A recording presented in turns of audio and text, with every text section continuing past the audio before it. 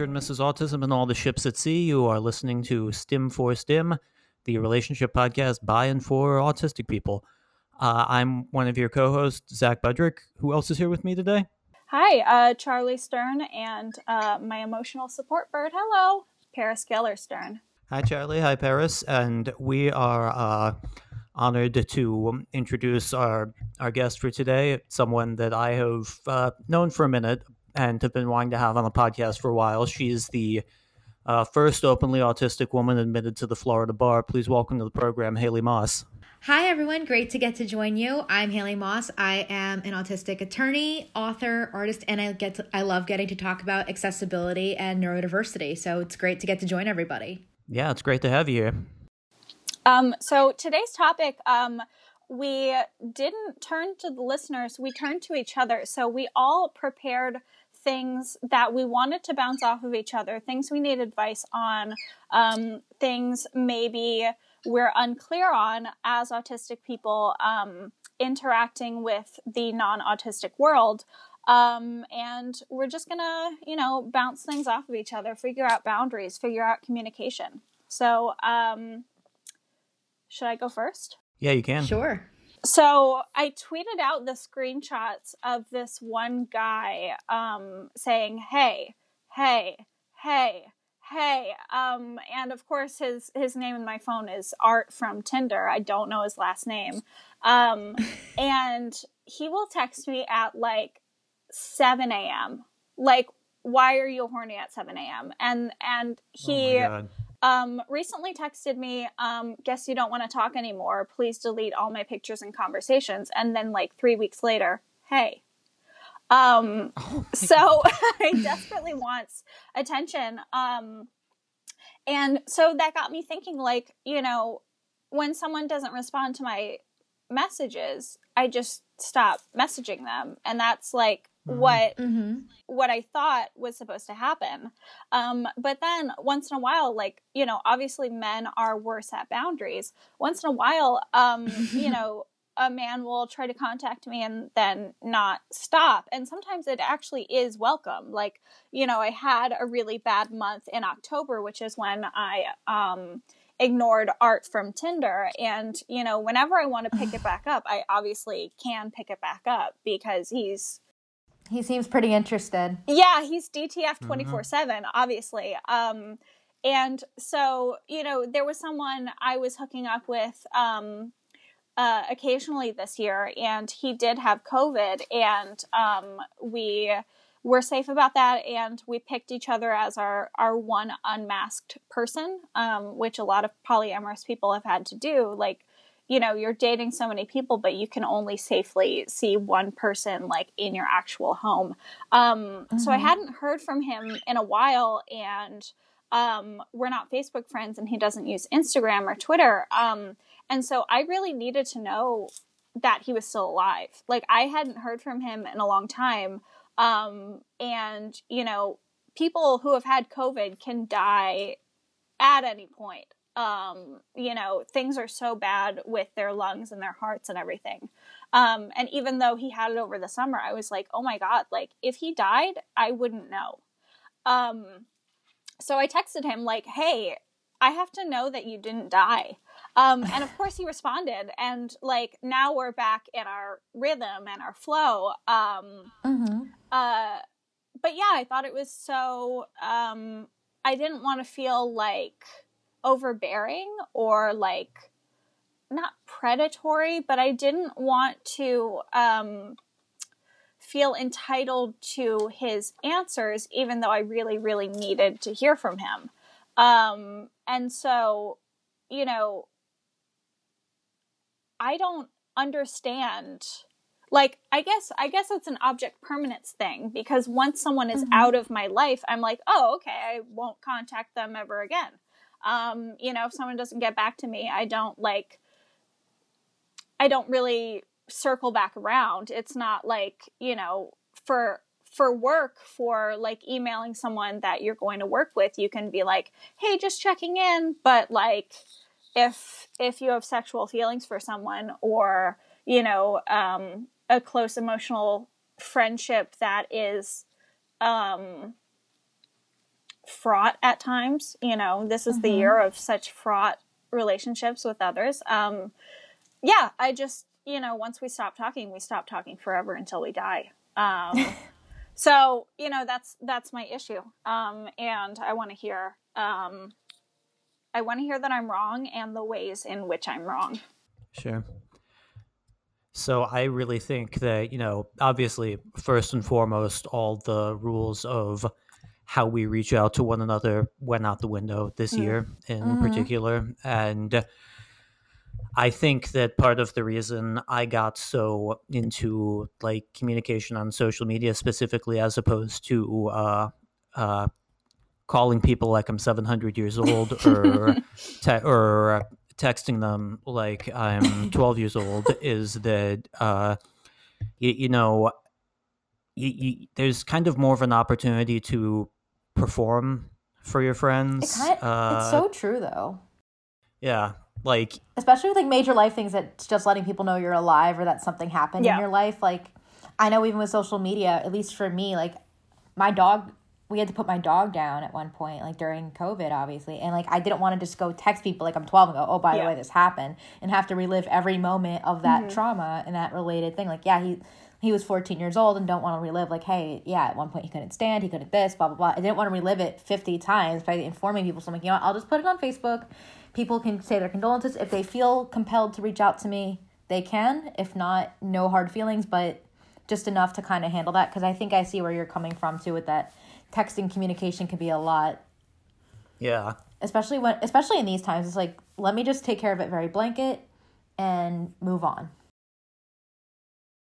You know, it's like the equivalent of, you know, I always used to love work happy hours or happy hours with friends, because not because I'm nuts about bar culture and networking culture or anything. I'm not really a big fan of either, but same though. I really like the idea though of sort of fishbowl, where you don't have to feel like you might be bothering someone to hang out with you personally, but you can just mingle among them. And so sort of that same experience with like everybody sort of holding their time and attention in common. I'm trying to think about Charlie's situation with Art from Tinder and the masked or unmasked partner. So with Art from Tinder, that seems like something that happens a lot with guys on the internet generally, is that they don't know when to take the hint that you're just simply not interested, or they don't know your texting and communication habits. You know, like some people that I'm friends with or not so good friends with will text me constantly and I will just suck at responding because executive functioning, I got busy, I meant to respond and didn't send it, who knows what. But I think there comes a point that they have to get the message that like this person's just not interested. And I feel like there comes a point that if Art from Tinder just keeps reaching out and it makes you uncomfortable, or he just seems that into you that you're like, no, you just have to say, I'm just not down, I'm sorry. Or like this is making me uncomfortable, goodbye, thank you, next. Or just block. It is comforting that I can leave him on the bench forever and he's ready to hop back up whenever I respond to him. But are you ready to hop back up? Yeah. Oh yeah, I think I hold the power here. Yeah. So I'm not bothered by him. I don't feel unsafe. But you know, men's terrible boundaries make me think like, what are my boundaries with men when I am initiating things? You know, for example, my COVID hookup. I think that's a really good question to ask yourself. Like, what are my boundaries? And I think obviously the difference between someone you're hooking up with and someone that you haven't met, like Art from Tinder, or I'm assuming you haven't met because he's just messaging we've met. You constantly. Okay, you have met. Yeah. But like, if he just messages you constantly and you're just not feeling it, I think you have to say, okay, this is how I feel about this person. I don't want to continue this. They don't seem to understand that. When do I say enough is enough? Or do I just feel good about the fact this person just keeps reaching out and I have all that power? So that might not just be a boundaries thing so much as you enjoy the self-esteem aspect of having that power. Because I think so often in relationships, especially with men, a lot of us who might not be men sometimes feel like this is uncomfortable or this is awkward, or we want that kind of equality or to be the ones who hold power when society dictates that we don't. And Charlie, I think maybe I'm off base here. It seems like what you're describing is also sort of like a level of interest on your part that is hard to put in a box necessarily. Mm-hmm. Yeah. Sometimes I'll be up for, he's more of a sexting guy. Like, I've tried to get him to come over, not in a pandemic, and like, I didn't realize that some guys would like to be sexting guys, and some guys would like to collect pictures and not necessarily come fuck. So yeah, no, he's complicated. I don't necessarily need advice in how to deal with him. I need advice on like how to like, take some of his confidence. Because now that I did reach out to my COVID hookup, now I am feeling more comfortable being like demanding that he respond to me as a dom and him as my sub. But I didn't want to. It's so funny because I was scared of like being like, hey, how are you? But now I'm not scared of like, demanding his attention and obedience. But yeah, the sort of like the more normal, like, hey, what's been up for you? Or like, what are you working on? It just feels like if they're not responding, then I should just forget they exist for the rest of my life. I always follow a rule with people that I don't know too well as far as just, like, for my boundaries, because I'm scared to always come off, like, too pushy or anything. Mm-hmm. I don't know if that's a matter of socializing, but just someone explained it to me as it's kind of like a game of tennis, and you get a certain amount of serves before you just stop serving to that person. Like, you get, like, sense. two or three serves, because if you keep serving over and over, like Art from Tinder seems to do, like, hey, like, it kind of makes some people just feel really freaked out, or, like, why don't they get the net? So I'm always like, what is this? What is the amount of times I'm willing to serve and put myself out there and say, like, hey, what's going on? Blah, blah, blah. What are you working on? Whatever it might be. How many serves am I willing to take without getting the ball served back? Mm-hmm. Yeah, that's a good way to put it. Mm-hmm.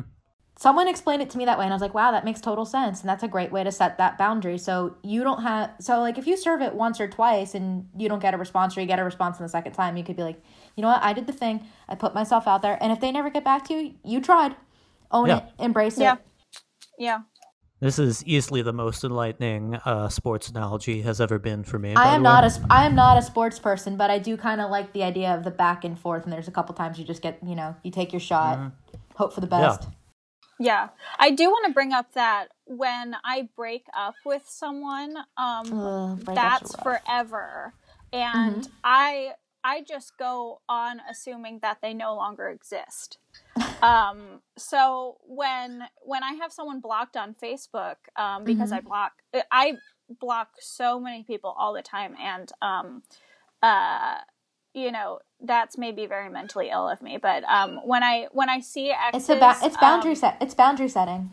Yeah. Sure. And considering recent events, it's I mean, they definitely bear out the need to be better safe than sorry as far as that goes. Yeah, but I'm saying when I see someone like tagging an ex of mine in a comment, and like, the name isn't blue but it's still written out, I'm like, oh my god, I thought they died.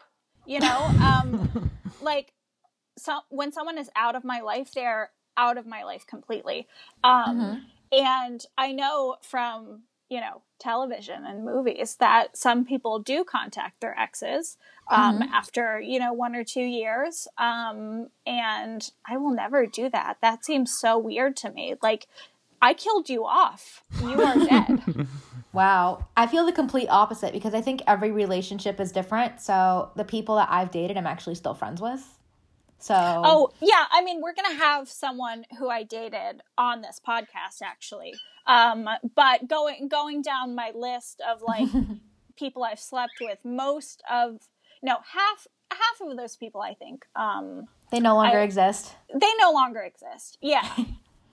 I have a couple of people that like I've dated that fall into that like no longer exist category, and then there's people that we have mutuals, and I know that someone that I've dated is a mutual of all of us, and that's fine. Mm-hmm. Like things like that, and like, you know what, they exist, but they exist in this very specific way.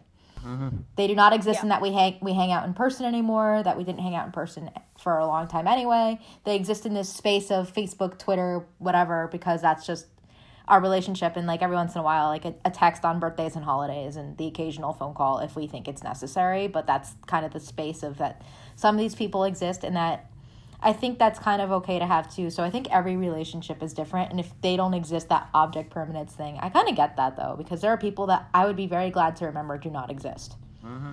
Mm-hmm. Yeah. And I think that sometimes is a super healthy boundary to set. Sure. Yeah. I mean, I have I'm going to give classic lawyer answer. It depends. No worries. I didn't mean to interrupt, by the way. It's okay. I just talk a lot. Yeah. No worries. Me too. I sort of have a foot in both worlds, just because I really only had 2 relationships before Rachel, and obviously neither of them were anywhere near as serious, but one I remain fairly friendly with. She was a close friend's sister. That's how we met. And the other one, she just like completely dropped off the face of the earth to the point that we never even formally broke up. So that's really opposite ends of the spectrum as far as that goes. And for sure. And how do you even define serious? I mean, that's kind of a question that I've had forever, because people will be like, how many serious relationships have you had? Like in my personal life, I'm like, I don't even know how you decide serious. Is that like length of time? Is it that we wanted like a commitment? Like, what does that mean? Sure. I mean, I felt like Rachel and I were serious when we moved in together, but these other 2 relationships I'm talking about were in high school, and I obviously did not move in with either of my high school girlfriends. I am very glad that I did not move in with my high school boyfriend. Oh, God. I'm just so... I avoided so much by being my high school self and having a place of my own. It's... I am so glad I didn't get the tattoos I wanted to get while I was in relationships in high school. I'm glad that it's not legal to get a tattoo at 17. Oh, hell yeah. I mean, I think it is, as long as your parents like sign off on it. But I'm not 100% sure. No, because I knew people when I was in high school. You're 21. I knew people in high school, and they'd get something on like their wrist or something, and I was like, whoa, that's pretty serious. That's a commitment. Yeah, it's this this person I'm convinced I love more than I will ever love anybody else, or worse, this band that I'm convinced I love more than I will love any other band. It's way worse, honestly. I do want to say that I have friends who are off social media just because they're anarchists, and they disappear to the woods sometimes. And so, hell yeah. You know, they don't know what's up in my life unless I come and tell them. Like, you know, I have to like go and text them instead of like, you know, me being at the podium of social media and posting Paris pics and posting like, you know, work I've been up to. You know, I have to individually inform everyone what's happening. And sometimes it's 6 months before they emerge from the woods and get access to Wi-Fi. I don't know why I'm saying that, but I just actually had one of those meetups. One of my friends came from Oregon. I hadn't seen them in many years, and we just like, we took this like masked walk, and it was super fucking weird to like know that we've gone camping together in past years, and now we're like not even allowed to like hug each other, and we have to like squeeze in all of this like quality time together. And obviously like we're not on social media together, so I need to like go down the list of everything that has happened to me in the past like year, just because, you know, they're gonna go back to the woods and it's gonna be a while. Yeah, sure. Life happens. Yeah. I always like to figure out like who I'm going to have to inform of things via like text or phone. So I do this with all my friends with how I set like boundaries of who I need to talk to. Is in my phone, I will purposely use certain emojis next to people's names that signify to me like this is someone that you are good friends with. You should probably talk to them. Like I do things like that, so that and people like I work with, people that so then it also helps me because people reach out to me a lot, and then it helps me prioritize who to talk to. Is it because you can't remember like these rankings otherwise? It's not. It's a little bit of that I can't remember, and also it's like I suck at prioritizing who I need to give an urgent response to because, like we were saying with pandemic times, that it's really hard to figure out. Like people expect an instantaneous response to everything, like in-person communication. Mm-hmm. So I always think it's like, okay, who is a priority? Who is not going to take all of my mental energy? What is not going to make me freak out? Or also, who do I want to talk to? So I kind of try to use that as like a quick glance. So even if my phone's across the room, I'll see that like specific color and I'll be like, okay, yeah, that has like a yellow thing next to it. That's probably a good not idea. That important. Probably not someone that I need to update on every single thing, or that's someone I work with. So I do things like that to try to keep it a little bit of boundary, or at least have an idea of who is important. I really like that idea too.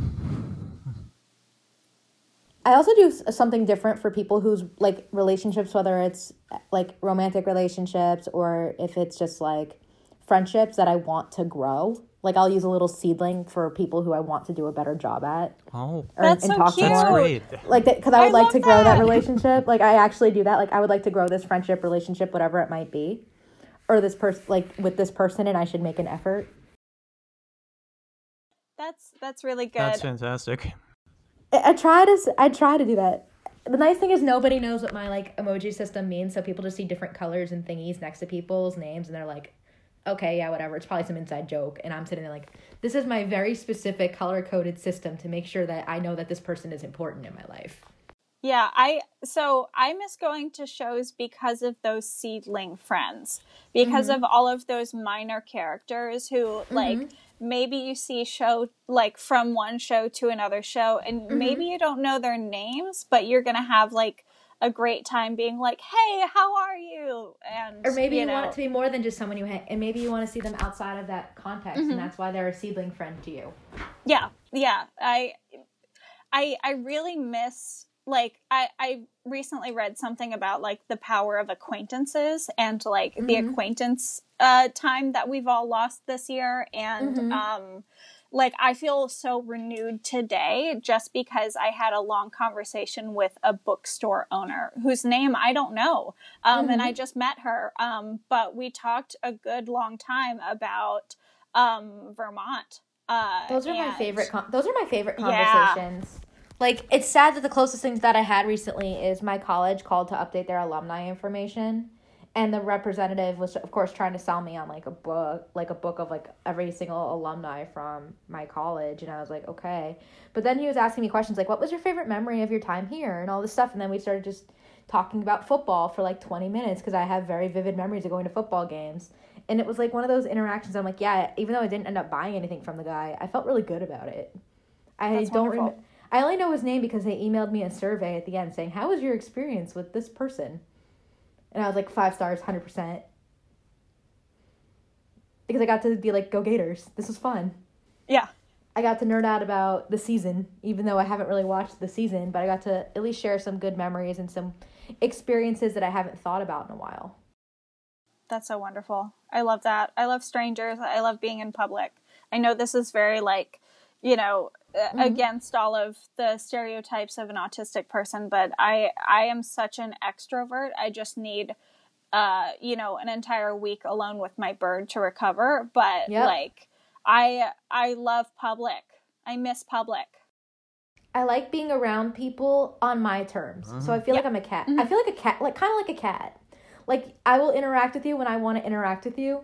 But I like being around people. Like, my cat's like that. Like, she'll let you know when she wants you to hang out with her and give her food, but there are times she'll be like, just leave me the hell alone. And that's great. I really want to get this in while we're on the subject. I'm sorry to interrupt, but Haley, can you do you want to sort of plug the book that you wrote a foreword for? I got the honor of writing the book for Kathy Hoopman's All Cats Are on the Autism Spectrum. I believe it was going to be All Cats Are Autistic, but I think they decided against that. Yeah. But the first version of it was All Cats Have Asperger's Syndrome, and that came out when I was like a teenager. And my mom picked it up at a conference because we went to an autism conference as a family when at that age, and she insisted on bringing this book home, and I had no clue why. And I'm sitting there thinking, like, as a teenager, of course I'm too cool for picture books. Of course, I'm way too cool for picture books. And this was like the coolest picture book ever. I'm like, oh wow, this all makes sense. And then like 2 years ago, we got a cat, and now I'm like, yeah. Cat is autistic. It's cool. Hell yeah. I get why she shies away from people and she does whatever she does. Mm-hmm. But I feel like I identify with that, especially with when we talk about how we miss public. I'm like, I miss being in public on my terms. I miss being able to leave when it gets overwhelming. I miss being able to see people. I miss being able to talk to someone and not be afraid. Like, oh my God, this is exposure. This is a thing. There's a virus out there, and I don't want to bring it home because my parents are immunocompromised and healthcare workers. Like, I don't want to do things like that. I try to be super careful. I don't really go out. And I'm like, yeah, I miss the public too. And I miss the public for different reasons. And meeting with the public over Zoom kind of sucks. Yeah. Like, you can't have that one-on-one interaction in a Zoom room when you're giving a webinar to 100 people. You just can't. Absolutely. They don't stay after, and you can't just have that one-on-one face-to-face. If you're lucky, you'll get a question in a chat box. People just act differently. Public on the internet is not public as in, like, a bookstore. Yeah. See, I just forced Paris to be on me. Like, that's who I was reaching for. We don't have any boundaries. Like, I don't know what it would be like to have a cat and, like, do different things. We're two heads on the same body. So I just, like, he forces me to interact with him, and I force him to interact with him. I force him to interact with me. Yes. That's the syntax. That's awesome. I feel like cats kind of just exist. They kind of do their thing. They let you know when they want food. They let you know when they want you to hang out with them. Would they be more roommates than pets, do you think? I think so. I mean, our cat's pretty cool. Like, if you want to hang out with her and everything, she's totally down, but she's not mean. She's not very meowy unless she wants something. She loves to go to the fridge. She loves to stay with you at night. Like, she does not want to be alone. But I would say she's definitely more of a stage 5 clinger in terms of roommates go.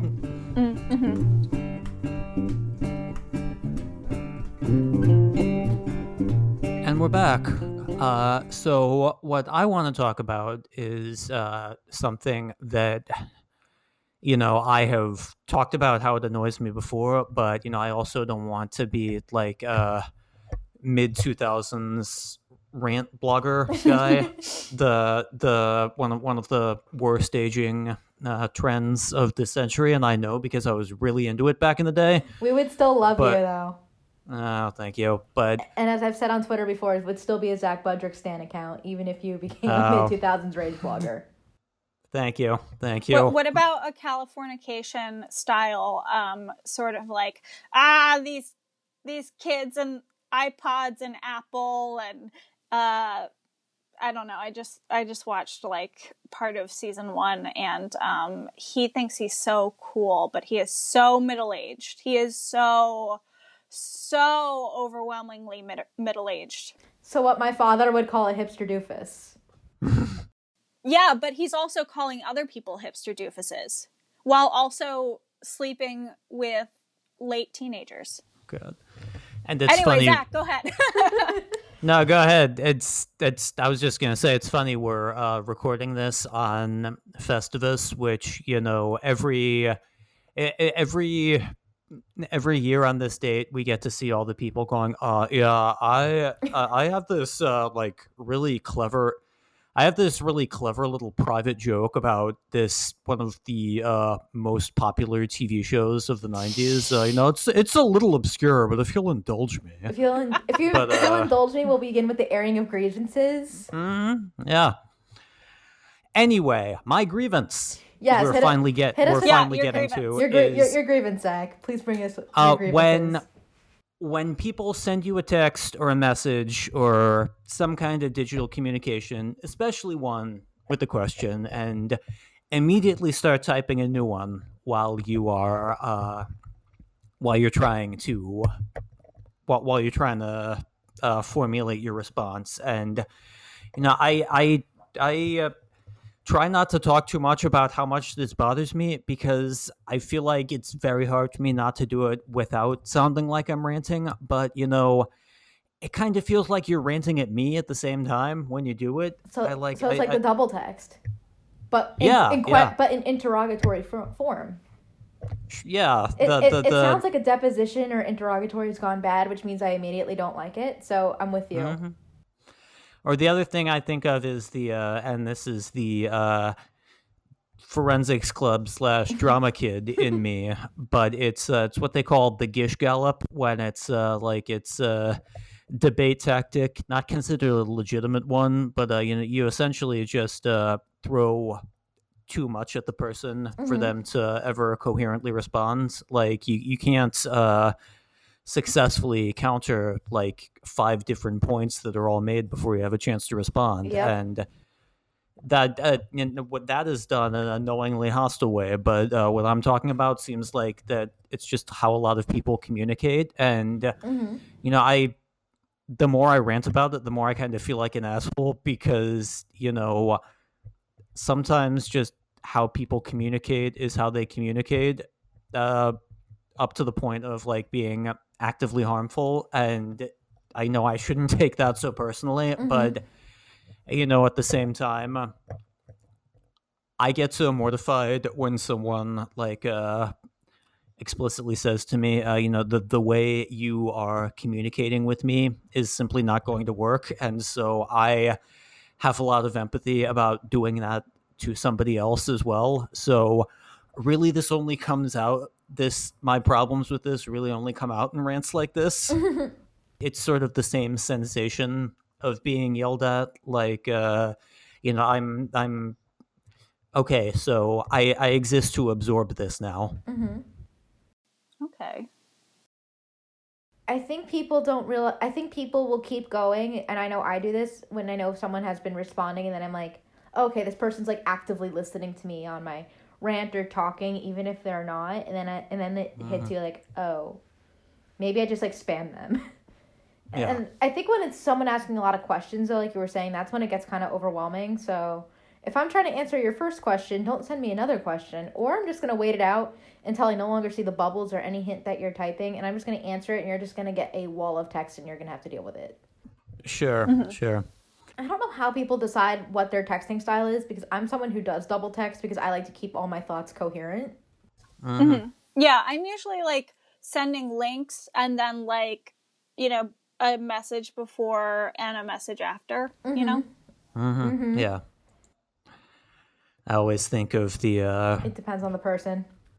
Yeah, I guess I just always think of the sort of... I guess it's become a whole meme. I don't know who originally sent it, but it's like the 3 DMs that say, I ain't reading all that. I'm happy for you, though. Or sorry that happened. The worst is when you send like a wall of text and someone's just like, okay, LOL. And you're like, did you even read what I just took the whole time? God. And they're like, yeah, you sent me a dissertation. Yes, it's this. It's like it feels like I guess for lack of a better word, it makes you paranoid about whether there's like an imbalance in the relationship. That it's so true though, because you wonder if your friendship is equal, and that's when I always think if it's that serious and you want to go on that much of a rant, just get off of text. Just like talk to each other somehow, like actual human beings. Like I love text because it saves me a lot of time, but I think it leads to so much extra miscommunication and misinterpretation and extra anxiety that doesn't need to be there. That if it's really that important, just ask me if you can call me, please. I've noticed a cultural divide because all of my Jewish friends and Jewish family, they will call me out of the blue and not be like, can I call you? Or I can call them out of the blue. Oh, for sure. But sometimes I've tried to call Catholics out of the blue, and like they're very scared about it. It's very confrontational to them. That's so interesting. Even though I'm just gonna like I also grew kvetch or whatever. I also grew up Jewish, so I'm 100% with you that the call out of the blue is very normal to me. Oh, it's so normal. Yeah, and I realized Jews call. the older that I got, the more I'm like, this doesn't happen to most people. Like, I've learned just to ask because that's kind of like ingrained in me as a social skill with neurotypicals in general. Especially because so many of us autistic folk do have like phone anxiety. But I think for me, I don't have that phone anxiety with people I know because I'm so used to just calling people and getting the call out of the blue because that's just how I grew up. So this is amazing because my mom, who is, I guess, probably the person I have actual spoken phone conversations with most often, is Irish Catholic. And every time I call her and she is not able to talk right then, she will like try to make like formal arrangements to call me back and ask if she can call me back. Oh my God. And even if I tell her that I am only available when I'm calling her, and so we should just put this off until later, she will always try to call me back when she next has a spare moment, like later that day. I can't imagine I'm scheduling. used to my mom. I can't either. I'm just used to my mom calling me whenever, and I learned if it's at a certain time of day that it's probably an emergency or something. Like, I have very vivid memories of being in court at 9:00 in the morning. And of course, like, if I was in court, like, you just don't call me when I'm in court. I'm not going to get it. Like, because I can't, number one. Number two, it's just not appropriate. And I have very vivid memories of one of the first times she called me when I was in court. And she knew I was in court. And my phone keeps buzzing, and I'm like, okay, I have to excuse myself the next time the judge says it's a recess or whatever. Run to the bathroom, and I'm like, Mom, did somebody die? Oh, God. And she's like, you know, I'm at the store. There's this really cute top. It's a fashion emergency. This woman's going to grab it out of my cart. Do you want it? And I'm like, I'm at court. And then, like, when I would be in the office, and I learned because my mom would go to one of the stores at, like, 9:30 in the morning on Monday mornings, I would learn anytime my phone rang or she called the office to talk to me at 9:30 in the morning because she's a caller, I knew it was about stuff, like clothes and shopping and something. And after a while, my paralegal would be like, is it a fashion emergency? And I'd be like, yeah. Like, that just kind of, like, I've kind of learned in general with callers, if it's at work hours and it's not work related, or if it's very early in the morning or very, very late at night or in the middle of the night, it's probably an emergency and I should get it. Like, no one's going to call me in their right mind at 5 a.m. Yeah, most of my calling hours going out or coming in are like 3 to 5 p.m. That's calling hours for everybody. That's office hours. Like, for me, calling hours with non-family is like, I would always do between 6 and 10. Like, like, I'd call you to say goodnight. I'll call you when it's, you know, time for whatever. And it's just someone I just want to hang out and talk with, like a friend. We'll talk later if we want, because we're playing a game or we're doing something else. But if it's after like that 6 to 10 frame, they know to ask me because either I'm sleeping or I'm busy or I just don't want to deal with things that late at night. So, but yeah, I think people just don't understand those boundaries, especially when it does come to phone calls, especially because so many people are anxious about it. Yeah, and it's you know, it kind of factors into me my career as a journalist as well, just because sometimes I will need to get in touch with someone and there's only the only contact information available for them is a phone number, which you know, on the one hand, you know, a journalist has to make calls sometimes, but on the other hand, every time I run up against that, I'm kind of like, geez, get with the program there, guy. You're like, please just send me a 1-sentence quote. Make my life easier. Yeah. Did we adequately answer your double texting thing though? Yeah, no, that's I think that you know, again, this has always less been a quandary about how you know, how do I get people to stop doing this, and more the fact that, you know, people have different ways of communicating, and maybe like a big part of being a person is becoming more okay with them not all aligning with how I communicate. And, you know, that's feels like kind of the mandate of this show sometimes to figure out how to sort of align those differences. And what we are talking about, like the sort of how human communication styles are vast and contain multitudes. They really do. Make me feel a little better about that. Mm-hmm. And there's always going to be someone way worse at communication. Sure. Like Art from Tinder. I was gonna say Art from Tinder definitely has won that. Mm-hmm. Like my very dearest friend, someone with whom I have like the kind of relationship where they are just always like sending me memes and serious questions and like things that they would like advice on as well. And eventually I said, at one point they were DMing me while I was working, and like it was several at once, and I didn't want them to feel ignored, so I just said, I'm working, but I see you, I acknowledge you, and they said, I am never over here getting impatient.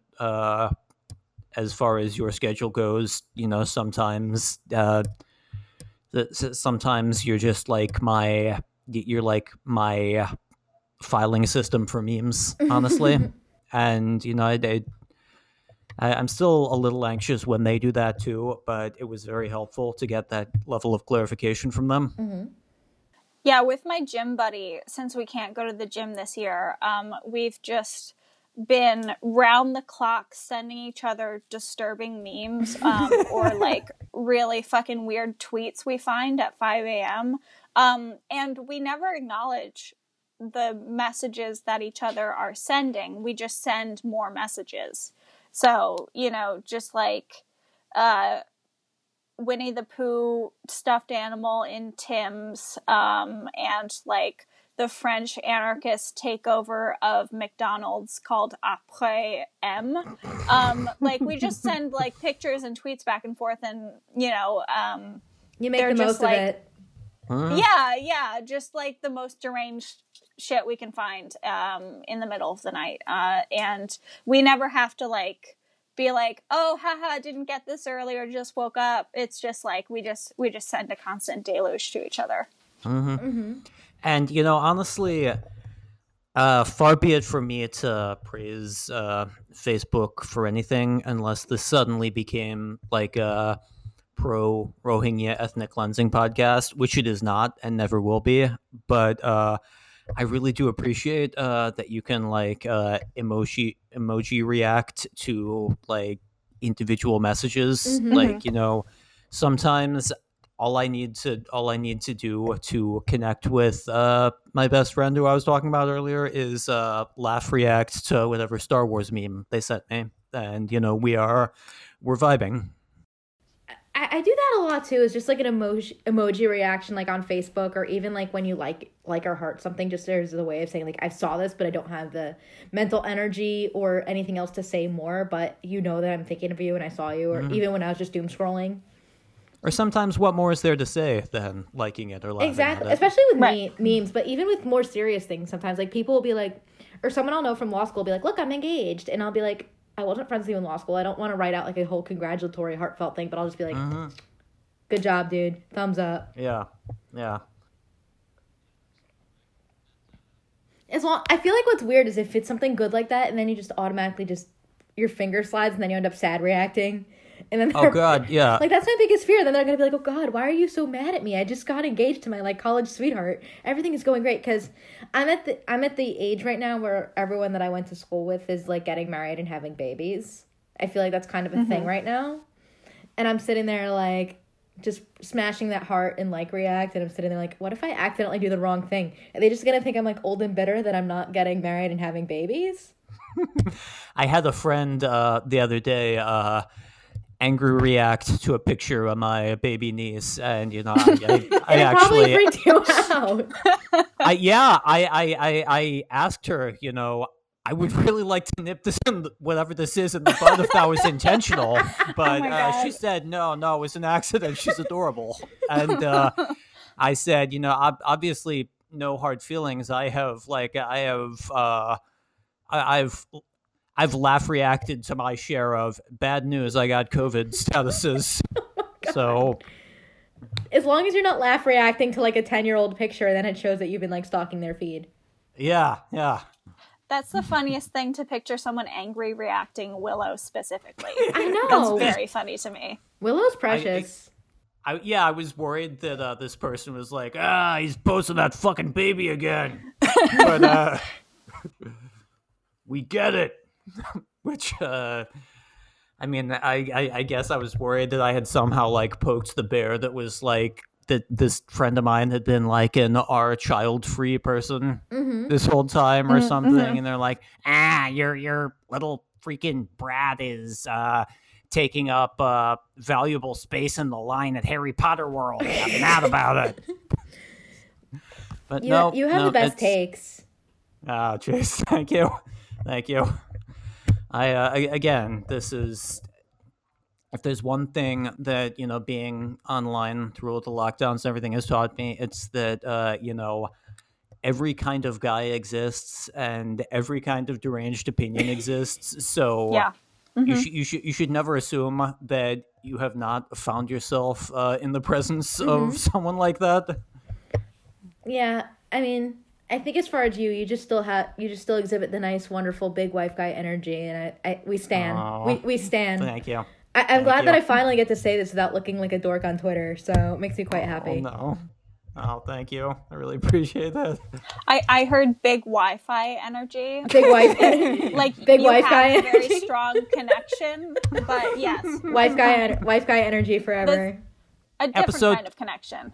Episode title, Big Wi-Fi Energy. Oh yeah, there we go. I'm here for it.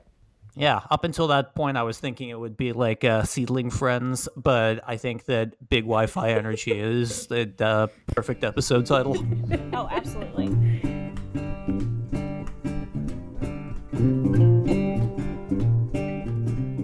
I feel like when we're kind of coming off because we're sticking to the sort of text communication, so I'm one of those people that whenever I get some kind of messaging from someone that feels deeply uncomfortable, I just don't respond. And then I'm like, am I a jerk for not acknowledging that this violated my boundaries, or that it made me feel uncomfortable, or just how do I deal with this? Because I feel like the fact that I just ignore it completely and hope that it kind of falls into Charlie's object permanence theory of this person no longer exists because I didn't deal with it. I don't know if that works. And then, of course, if you get another response, it's like the double text thing. And then you're like, oh, no, they're overwhelming me. But how do I set that firm boundary if someone says something that makes me very uncomfortable? Like, I think... So I kind of have a rule that I don't talk about my dating life, for instance, on social media, because it's just something that I would want to talk about with a partner. I would want them to know if, like, they feel comfortable with this or whatever. And if it doesn't work, I don't want to, like, deal with the questions or whatever it may be.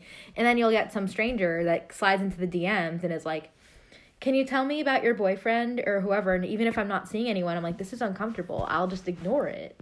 Or they'll be like, or I'll get an email from a parent or an autistic guy that's like, hey, would you go out with me? I'm interested in your stuff. And I just, like, won't be like, no, as much as it makes me very uncomfortable and it's kind of disturbing that this stuff actually happens.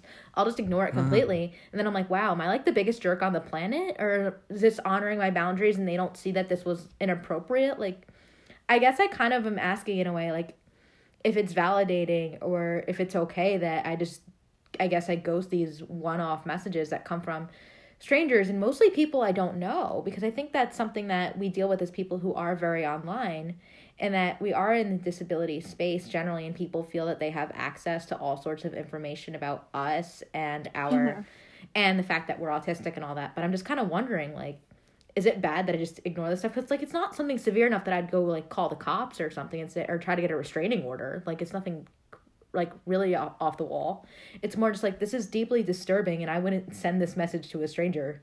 Well, with a stranger, you're not ghosting them. Mm-hmm. It's because there is no prior relationship. Mm-hmm. So if they email into the void and the void never writes back, even if they do it multiple times. Oh, I mean, yeah, no. Even if you're just the void, definitely ignore. Yeah. Just you're just a black hole. You don't have to. Yeah, you don't have to acknowledge that someone's in there. They're just doing this for their own benefit. For example, these people asking you out when you know nothing about them, they knew nothing about you. Mm-hmm. Yeah, you don't owe them anything. That's what I feel like, but I'm also like, I'm scared that I'm violating some weird social rule, or even if I'm dating someone, I'm not going to be like, I'm dating someone, no. And it's just, I'm going to let it sit in that void. I'm like, should I be at least let them down gently in some way? Or do I just let it sit in the void forever? Because I leave a lot of stuff just in purgatory, including friend requests. I just leave things in purgatory. I think that there are people where it can be kind of a crapshoot whether they are going to respect your boundaries if you assert them. And I think it's perfectly valid to make a choice not to roll the dice on that. So, it sucks that you may need to make that choice to feel safe, but you're making that choice is still valid.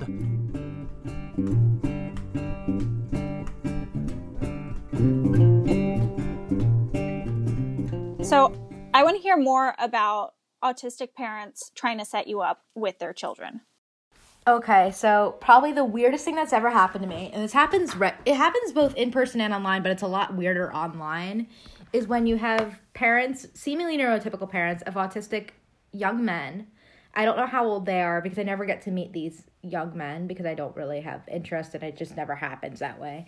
And they'll be talking about how great their sons are and they will be trying to be like, you should meet and I would love for you to meet and all this stuff. And it's very uncomfortable. Or I'll just hear from autistic men randomly like, hi, will you go out with me via email or Instagram DMs? And it's just so deeply uncomfortable.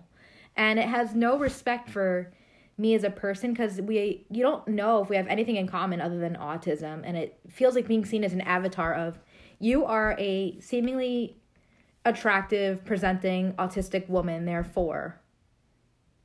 And I guess it goes into the parents' fear of no one's going to love my kid. Very love on the spectrum. Yeah. And it also feels like almost like a social media version of sort of like an old-timey like small town dynamic where like sort of the elders of the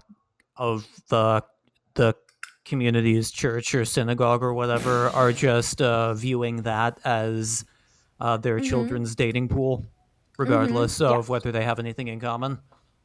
I really like that you brought up Love on the Spectrum earlier because I feel like that's just ruined it that much more. Because ever since that show, people genuinely don't think that, like, we will date people that are neurotypical. And it's like, autism is... I'm very proud to be autistic. I talk about it a lot on the internet. But, like, it's not a personality trait, and it's not my entire personality. Yeah. That is this podcast's equivalent of Batman's parents getting killed. We were inspired to do the podcast because we hated the idea of Love on the Spectrum being the most sort of prominent, like dominant thing. Yeah, the prominent cultural depiction of autistic people and how they form relationships. It was fully out of spite. We founded this project fully out of spite. I mean, it feels like sometimes though it's weird being like the IRL version of Love on the Spectrum when people are like, you, autistic person, please date other autistic person. Or I have a great autistic grandson friend, someone for you. And it's like, whoa, what? Yeah. Like, and of course I will, if someone emails me like that or an autistic person emails me like that, I will let it sit in the void forever. Yeah. And then I will want to tap the sign about boundaries and consent. And I wonder if it's misogyny, I wonder if it's entitlement or just not being lonely, or that these young folks just don't know better, or worse, their families encouraged it. God. Yeah, because I think a lot of autistic adults, especially autistic young men, get this perpetual childhood projected on them. And either their parents uphold it, or like we just talked with Sarah Luderman, certain young men, both autistic and allistic, don't know how to do their laundry and let their parents baby them. Whereas this was not extended to us growing up not as men. So, both non-autistic autism parents and Love on the Spectrum just uphold this perpetual childhood thing. And then that gets into like, do people think that we as autistic people can't consent? And that's really where it gets sort of gritty. Exactly. I feel like that's a whole other conversation to talk about consent, but I think a lot of the times it's just not taught, or it's just expected that, I think as disabled people generally, that we are not sexual beings or don't want those things. Our parents will wrongly assume that we don't want it when we grow up. And then they'll go, and then on the same coin, while they're saying we don't think that they're capable, but who will love my child when I'm not here? It's like, it's like commit to one side or the other. It's so confusing, at least to me. Yeah, they want to set up a very chaste marriage, a meeting of the two families, but they will not. It's very admit, Victorian. They will not admit what is actually our podcast's unofficial motto: autistic people fuck. And we also fall in love and all the other good stuff that goes along with that. So it's just like, oh yeah. It's just like, I don't know. I guess it's just me trying to be ever the optimist, because I am kind of an idealist and a romantic. Then I'm like, yeah, it's just, I would like the whole package. Yeah. I just don't think that's coming from parents who want to set me up on a blind date with their son who is autistic. Okay. And I don't think it's with an autistic person who slides into my DMs and just goes, hi, I'm so-and-so. I have Asperger's. Will you go out with me? Do we even live in the same city? What is your name? Where are you from? What are you interested? I know nothing about you, and you just expect me to go out with you like I am some, like, new toy? I am very confused. And I will let it sit into a black hole, and I'm just waiting for someone to just get angry about that. Mm-hmm. And then it'll be like, but we thought you'd be friendlier, we thought you'd be this, and it's like, I just don't want to go near this with a 10-foot pole. Oh, God, yeah.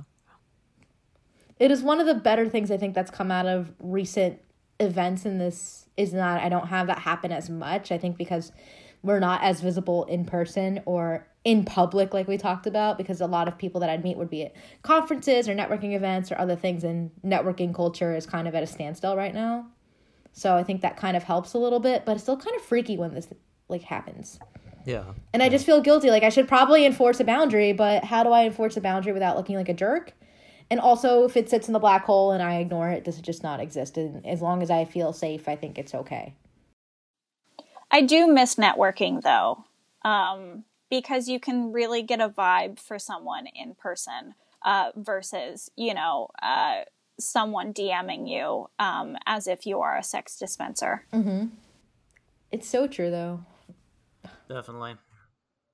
And it's, I was thinking earlier when Charlie was talking about what we talked about with Sarah about how, as the cliche goes, it's different for girls. And, I really feel like with autistic men in particular, and this is not even exclusively an autism thing, but also like one of many things I feel like we have rom-com tropes to blame for is, that this idea that it is far more a woman or a non-binary person's duty to sort of learn to love a quote unquote quirky man than it is with things reversed. Including if he is like blunt to the point of making them uncomfortable. Mm-hmm. Yeah, there's a lot of shielding that happens with all men, but with autistic men, we always have to remind ourselves and remind these men, like, your misogyny isn't coming from the fact that you are autistic. Exactly. That does not excuse your choosing to ignore boundaries. Mm-hmm.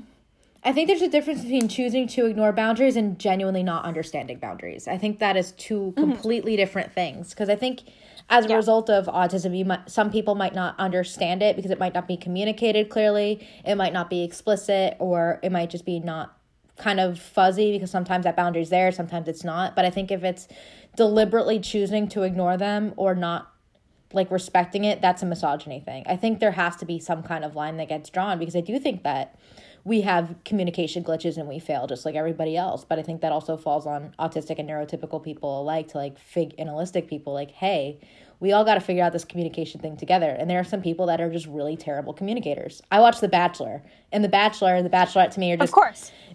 You just see really bad communication. Like, last night was the finale, and I don't want to give spoilers if you don't watch The Bachelorette, but...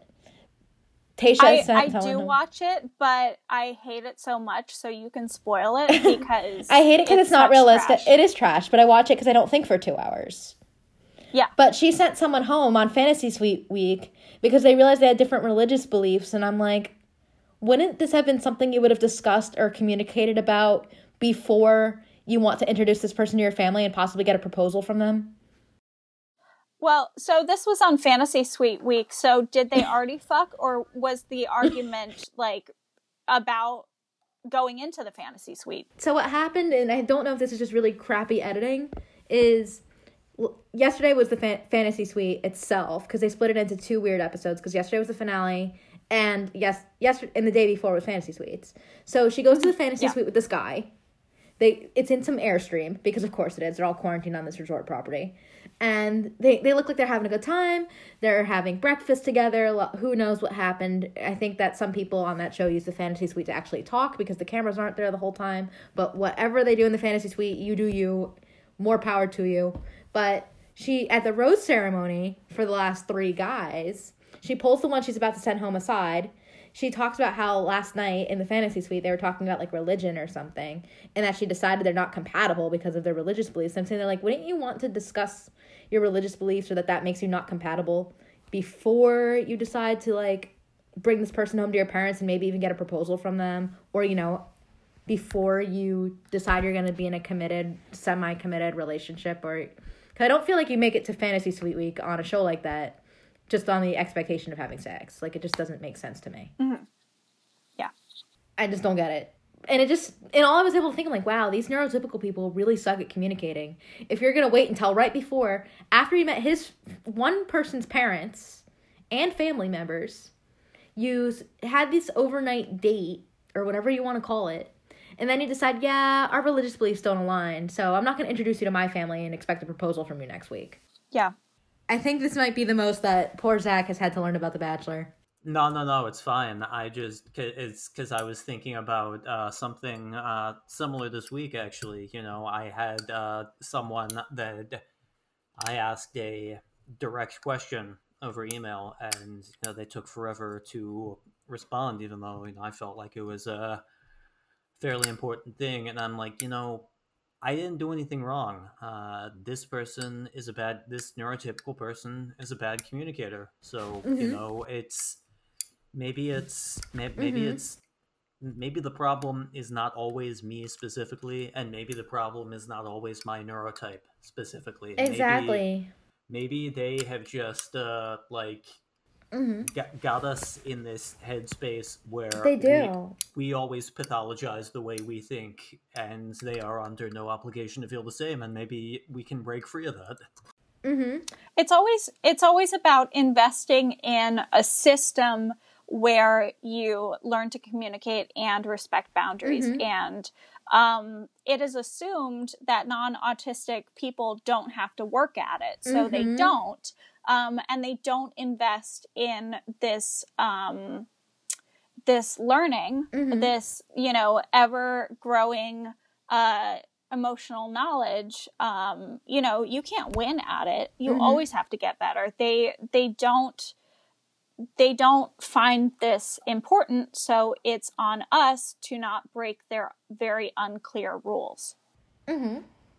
I think it also kind of goes to this idea. So there was a really wonderful blog post a couple of years ago. I believe her name is Cassie Ann, and it was called Meeting You Halfway, or something of that nature. I could probably link it to you guys later. And she explained, in this post, it was explained, there's no such thing as meeting you halfway in autistic and neurotypical communication, because it's expected that the autistic person does 97% of the work. And the neurotypical person complains about their 3% and says, meet me halfway, because all of a sudden 95% of the effort is not enough, and you have to now give 97%, so they could begrudgingly give their 3% of the effort. And I was like, Yeah. How come it isn't that neurotypicals are expected to work at communication the same way we do? And if there's ever a communication mishap, it automatically falls on me, who has a communication difference. Yeah. Like, it just seems kind of ridiculous. Yeah. So absolutely. I like when I do watch things like reality TV, because then I see that neurotypicals suck at communicating too. Uh-huh. It just shouldn't be pinned on us to be the ones who are expected to be A+ perfect communicators when, you know, everybody has communication differences and struggles Sure. and can be better at it. Uh-huh. Yeah. I mean, it's like, that's literally one of the oldest stories there is. I mean, you got the Tower of Babel, for God's sake. Like, this is like a cornerstone of a lot of modern Western culture. So again, it's don't put this on us. Mm-hmm. So basically, I think what we learned today is everybody needs some help being better communicators, including the neurotypicals. And Absolutely. I would love their perspective on this. Uh-huh. I would love to interrogate them. Oh God, yeah. Oh, me too. Uh-huh. Yeah. Do we have like a neurotypical should- scholar? Like someone who just studies neurotypicals? That would be a great guest. Yeah, I would like not necessarily a therapist or a behavior specialist. I would just like a normal neurotypical person, and we will ask them over and Yes. over what's wrong with them. A reality I love TV it. producer. That's a neurotypicality scholar. Yeah, yeah. Can we please get a producer? That would be amazing. So I don't know what we should do for our final segment. In the past, it's been like, what's your least favorite texture this week? What has gotten you mad on Netflix this week? So, like, what about December has been especially terrible? Or, you know, set, I guess, from some kind of autistic weird perspective of it. I don't know. Yeah. I don't know what... I know what I'm trying to say, I just don't know how to put it in words. Yeah, no, December is so rough in normal years. But for me, seeing the first snow, which is usually so exciting for me, that was very devastating. And I got really angry because we were emerging from a winter when the pandemic lockdown started. And now we're fully in a winter. And nothing has changed. And actually, things have gotten way worse. So, yeah, I kind of threw a fit. I kind of imploded when the snow started coming down. And I had to really admit, like, I've been inside this entire year. And the government is literally genocidal. Has allowed over 300,000 Americans to die. The restaurants are open. Some college campuses are open. Some grade schools are open. I mean, yeah, this is maybe too depressing, but It really is a depressing year. Yeah, I live in Florida, I've been so... very angry. Yeah, I've just been very angry that it's December and that things are just so goddamn shitty. I'm so sorry. Especially, like, thinking about the first snow. I think about before this started was the first time I ever saw snow. So, and being in Florida, it's like the weather doesn't change. I'm pretty sure it was cold for maybe, like, a day or two since I've been home. It's just so weird.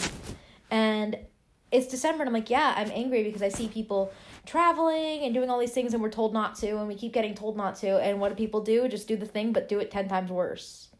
Like, Please listen to your experts and care about your loved ones, because I would like to be able to hug everybody forever, and I would like to be able to, you know, go back to public again. I miss public, as you so eloquently stated earlier. So I guess that's what's making me angry this December, is that we're also being told, like, hey, go enjoy this time with your family, spend this time with your family, but also, like, please don't do that because you could kill people. Yeah. Like, the messaging is kind of messed up. Yeah, the messaging is kind of America's diet culture, because it's all about a cheat. It's all about a cheat day. And, oh my God. Don't we deserve this little treat? And it just, you know, so many more people are infecting their families because, I mean, I don't I don't blame you for wanting to see your families and wanting to be close. But the way people are doing it is it's very much a cheat day, and it's very much like, oh, other people are the problem. I'm not the problem because I'm a good person and I'm staying safe. But but you're doing the same thing, especially if you're crossing state lines and doing all this other stuff. Like, it's different if you live at home and you're spending the holiday with your family. I came home at the beginning of the pandemic. I live at home basically right now. Do I want to live at home right now? It's complicated because, I have a life that is on hold because it's like I was doing the thing in Miami. I have a 1-bedroom apartment. It's like, but I've been home because, obvious reasons, and I would like not to be alone with no car, just holed up in a little tiny apartment. Like, that just doesn't seem smart. But also it's like, I'm lucky that I get to see my family this year and that I'm with my family. But I'm also like, other people who definitely have not moved home or live apart from their family, and they're going through airports and they're taking these really long ass road trips. I'm like, what are you doing? And somehow saying it's an other people problem. It's like, honey, you're part of the problem. Yeah, we're all other people. Yeah, to someone. Absolutely, exactly. And I guess mine is a little less drastic, but I just everybody here knows how big into movies I am, and how much I miss the ritual of going to theaters. And at this point in a normal year, I would be sort of running through a checklist of what you need to see before the Oscars, and I miss that ritual. I don't blame you. I miss movies for different reasons, especially because now I'm thinking about it. So when I was in college, and even before that, like, one of my parents' friends and a family friend of ours, he used to be a director for like Oprah. So he was a member of one of those like directors guilds and always used to get the screeners. And my friend never wanted to watch her dad's screeners, so I would always get them. And over winter break, I would just sit at home and watch screeners. Oh wow. That's and incredible. Since my mom and her mom like broke up as friends, we no longer get screeners. And her dad, I found out through Facebook, of course, that her dad passed. So there's no more screeners coming in, even if I wanted them. But I'm also like, am I allowed to still be sad that it's been like 5 years now and I still wish that I had screeners? Because like, if there's any time that I would like screeners for Oscar consideration or a year roundup, it would be now. Yeah, I mean, I think that's one of the big things about the pandemic in general is, even if it hasn't been the end of the world for us, and it has for all intents and purposes been for a lot of people, you're not selfish for missing having fun too. Exactly. Like, I miss sitting down with my family and her family and everybody watching screeners. Like, I miss that. Yeah. Yeah, and the experience of the movie theater too. Movie theaters freak me out. That's so. Oh, okay. Well, Different strokes. I think Zach and I really like it. Yeah. I like it, but it also freaks me out because I'm like, what? I wouldn't know if something dangerous happened, and also like, there's lots of germs and who knows what, and I feel like I get sick every time I go to a movie theater, and I hate getting ripped off on popcorn. You're ahead of the curve. But it was always like a germy thing because you never knew like what was getting touched, and there were so many people in this like tight space. Like, there's something about it, especially like, I just remember seeing a bunch of sticky little kids. Yeah, I mean, I hope post-pandemic that when people are sick in America, they will stay just home. Behave like Asia has always behaved and wear masks still. Mm-hmm. For sure. Always wash your hands. Yeah, wash your hands, wear a mask, do the thing. Don't be the where's my hug guy. And don't say that you're somehow better than other people for traveling and doing things that go against whatever public health people are saying. Don't be that person, because you are the exception. You are other people to somebody else. You are other people, as you have so lovely stated. So that'll do it for us. Thank you so much to Haley. Is there anything coming up that you want to promote? Not off the top of my head right now, because it's just a weird time, I think, for everybody. But I just want everyone to stay safe and enjoy the wholesomeness. And hopefully you learned something and got some advice from us, or that you two also feel that we were able to help with all the weird stuff that goes on in the world and our own personal little dramas. Thank you so much for joining us. Yeah, and to all our listeners, this is almost certainly going to be the last time you hear from us this year, and it's obviously not going to be like flipping a switch. We still got ways to go, but we just want to wish you all, at the very least, an improved new year, and a reasonably happy new year. Yeah, take care, everyone. Thank you for listening to this episode of STEM for STEM, a relationship podcast for and by people on the autism spectrum. Special thanks to our guest, Haley Moss. STEM for STEM is hosted by Zach Budrick and Charlie Stern and edited by Alyssa Huntley.